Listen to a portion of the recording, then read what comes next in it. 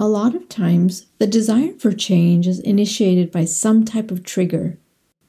The change generally requires you to let go of the past and define the path forward. Now imagine if that trigger was 60 plus years of domestic abuse. This is what my guest today had to endure. She has used her journey to inspire women to confront their fears and embrace their passion, purpose, and power. This is the story of L.Y. Marlowe. My name is Aruna Krishnan, best-selling author of the Busy Mind series, a trilogy that helps leaders thrive.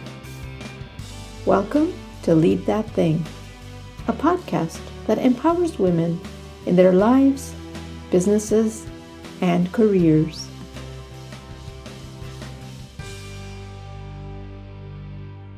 L.Y. Marlowe is an empowerment advocate, and she talks about empowerment in terms of 3 Ps. My passion is to write stories that matter, and those stories typically deal with women.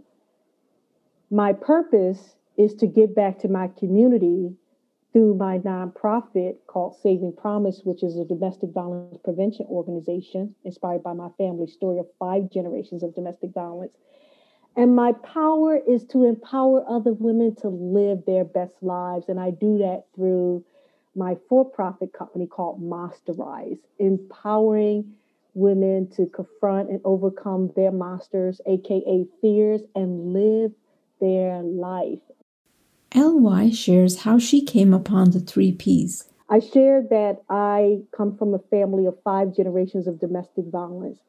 I have written my first book called Color Me Butterfly, which talks about the 4 generations of mothers and daughters in my family that suffered and survived over 60 plus years of domestic violence. My grandmother, my mother, myself, and my daughter. But it would be the story of my daughter's little girl that became the 5th generation when she lay on the bed next to my daughter as my daughter was strangled and nearly killed for the 2nd time by Promise's father. My daughter's little girl name is Promise. And I remember, Arun, the night that I discovered my daughter was almost killed for the 2nd time. I had just finished writing that book. I had to live the stories of my grandmother, how my grandfather horrifically abused my grandmother and her 8 children, even forcing one of their 3-year-old sons to eat a dead rat, about how my father horribly abused my mother, almost killing her to the point that a doctor told her she would not live through the night to raise her now 5 children. My siblings, she had 3 girls and 2 boys.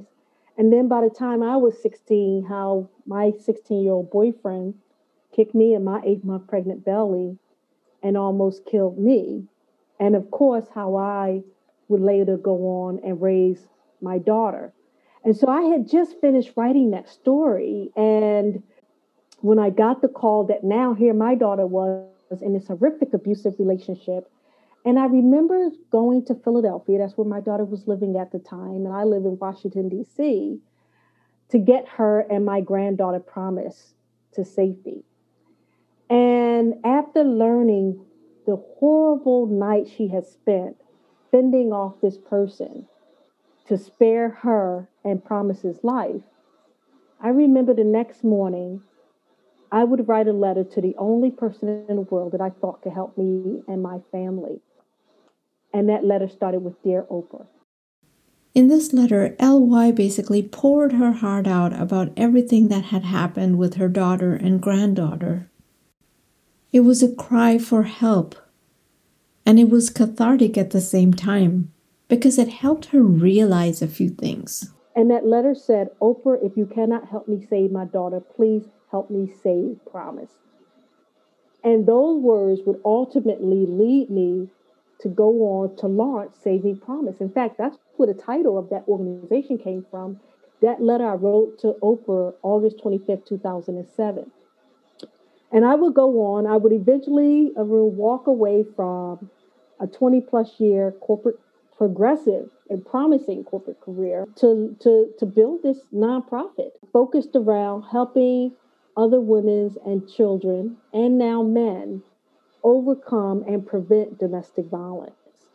NY invested a lot of time in her organization Saving Promise in trying to give hope to women that were going through the trauma of domestic abuse. She invested a lot of time and passion into that organization, and it eventually started affecting her health, her relationships, and her marriage.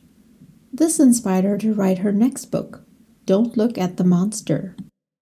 When I referred to monsters in the book, I made the monsters first person. So I didn't say I had fear and I had worry and I had doubt.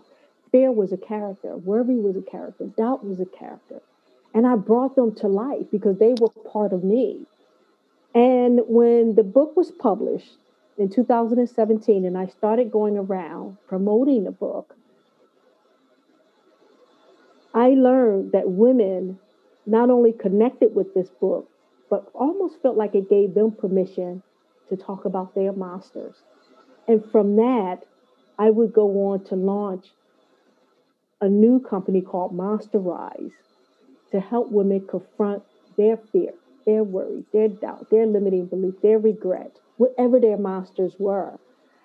And now I use that platform to empower women to live their best lives, that no matter what fear or worry or doubt or regret you're dealing with, you can overcome it and you can excel to live your best life, whether or not you have a purpose or a passion or power to do something. Go after it, because this life, especially after encountering the serious life threatening health issues that I went through, especially knowing that every day I say is a gift, a lesson, or a blessing. And that's how I try to live my life. And that's how I try to pay it forward and empower, inspire other women to live their lives. It's very easy to trivialize the fact that we wake up every morning. We take it for granted. If we stop to think about every day as being a gift of life, it can really reshape our perspectives. It can give us clarity on how we can improve both our lives and the lives of others. LY talks about how that letter to Oprah became the catalyst for her finding her purpose. At that point, it didn't really matter whether she heard back or not. Because had I gone on Oprah's show, my whole legacy would have become, oh, I was on an Oprah show, right? That was like the epitome. I was on an Oprah show to tell my story. But I know God had a purpose for me to do more. And so it was, in fact, Oprah did give me a gift, right? Oprah did get back to me. Sometimes a no can be your biggest yes. Don't wait for somebody to give you permission. Don't wait for somebody to give you your vision or your chance or your voice. Create your voice. You know, my mama used to always say, and this is an old, corny statement, turn your mess into a message, right? We see that type of mentality in so many leaders. The lessons that they learn, they use to help others so that they don't have to go through the same struggles. LY has used her lessons to build a nationwide organization that supports women that are going through domestic abuse, Saving Promise. I like to believe, Arun, that every tragedy on the opposite side of that is a triumph. Every struggle, you get strength, right? Every pain, you could turn into a purpose. And so it is all in how you look at it. When we're in it, we don't see it. Even me. And I'm preaching to the choir because this is a daily practice for me. We oftentimes don't see the gift until hindsight. Because when you're in it and you're struggling, when you're laying on that table at NIH, when you're on a brain medication and they're telling you have a tumor growing in your brain, when your autoimmune system has been attacked and now you have an autoimmune disease that you're going to have for the rest of your life. These are all the things I struggle with to this day. I'm on a brain medication as we speak because that tumor goes and it comes and it goes and it comes. But what I come to learn is there is purpose in that. I'm not saying that you have to have pain to get purposeful. But I'm saying you have to look at it like, what is this here to teach me? What is this lesson I need to learn? What is the blessing at the other end of that? What is the sacrifice that I have to make? And I try to look at that. Otherwise, I wouldn't be nearly as gifted as I am. I know I'm gifted. Yeah. I know I'm gifted in so many ways. And I say that very humbly. Over the years, LY has had to deal with so many different forms of trauma. And she tells us how she deals with that. Channel that anger. Even anger can be purposeful. Channel that discouragement. Channel that despair. Channel it and use it. If you can't use it for yourself, what better service or gift than to use it for others? LY talks about how empowerment and the definition of empowerment differs from one person to another. It depends on what each of them needs. And it might change from day to day. It might change from hour to hour. If this morning you couldn't get out the bed, now you're out of the bed, what do you need now? What do you need tomorrow? What do you need to do to rise your life, raise it to a level that serves you? So that is that concept that they tell you to put the mask on yourself before you put it on others. What do you need today in your mask to empower you so that you can serve others? How can I serve you? And how can you then take that service and pay it forward? Yeah. So whatever you need to be empowered to show up your best in this moment is what you should define as how you should empower yourself. It might be minute to minute, hour to hour, day to day. LY points out that empowerment is a process, and needs for empowerment change every day based on the situations we're dealing with.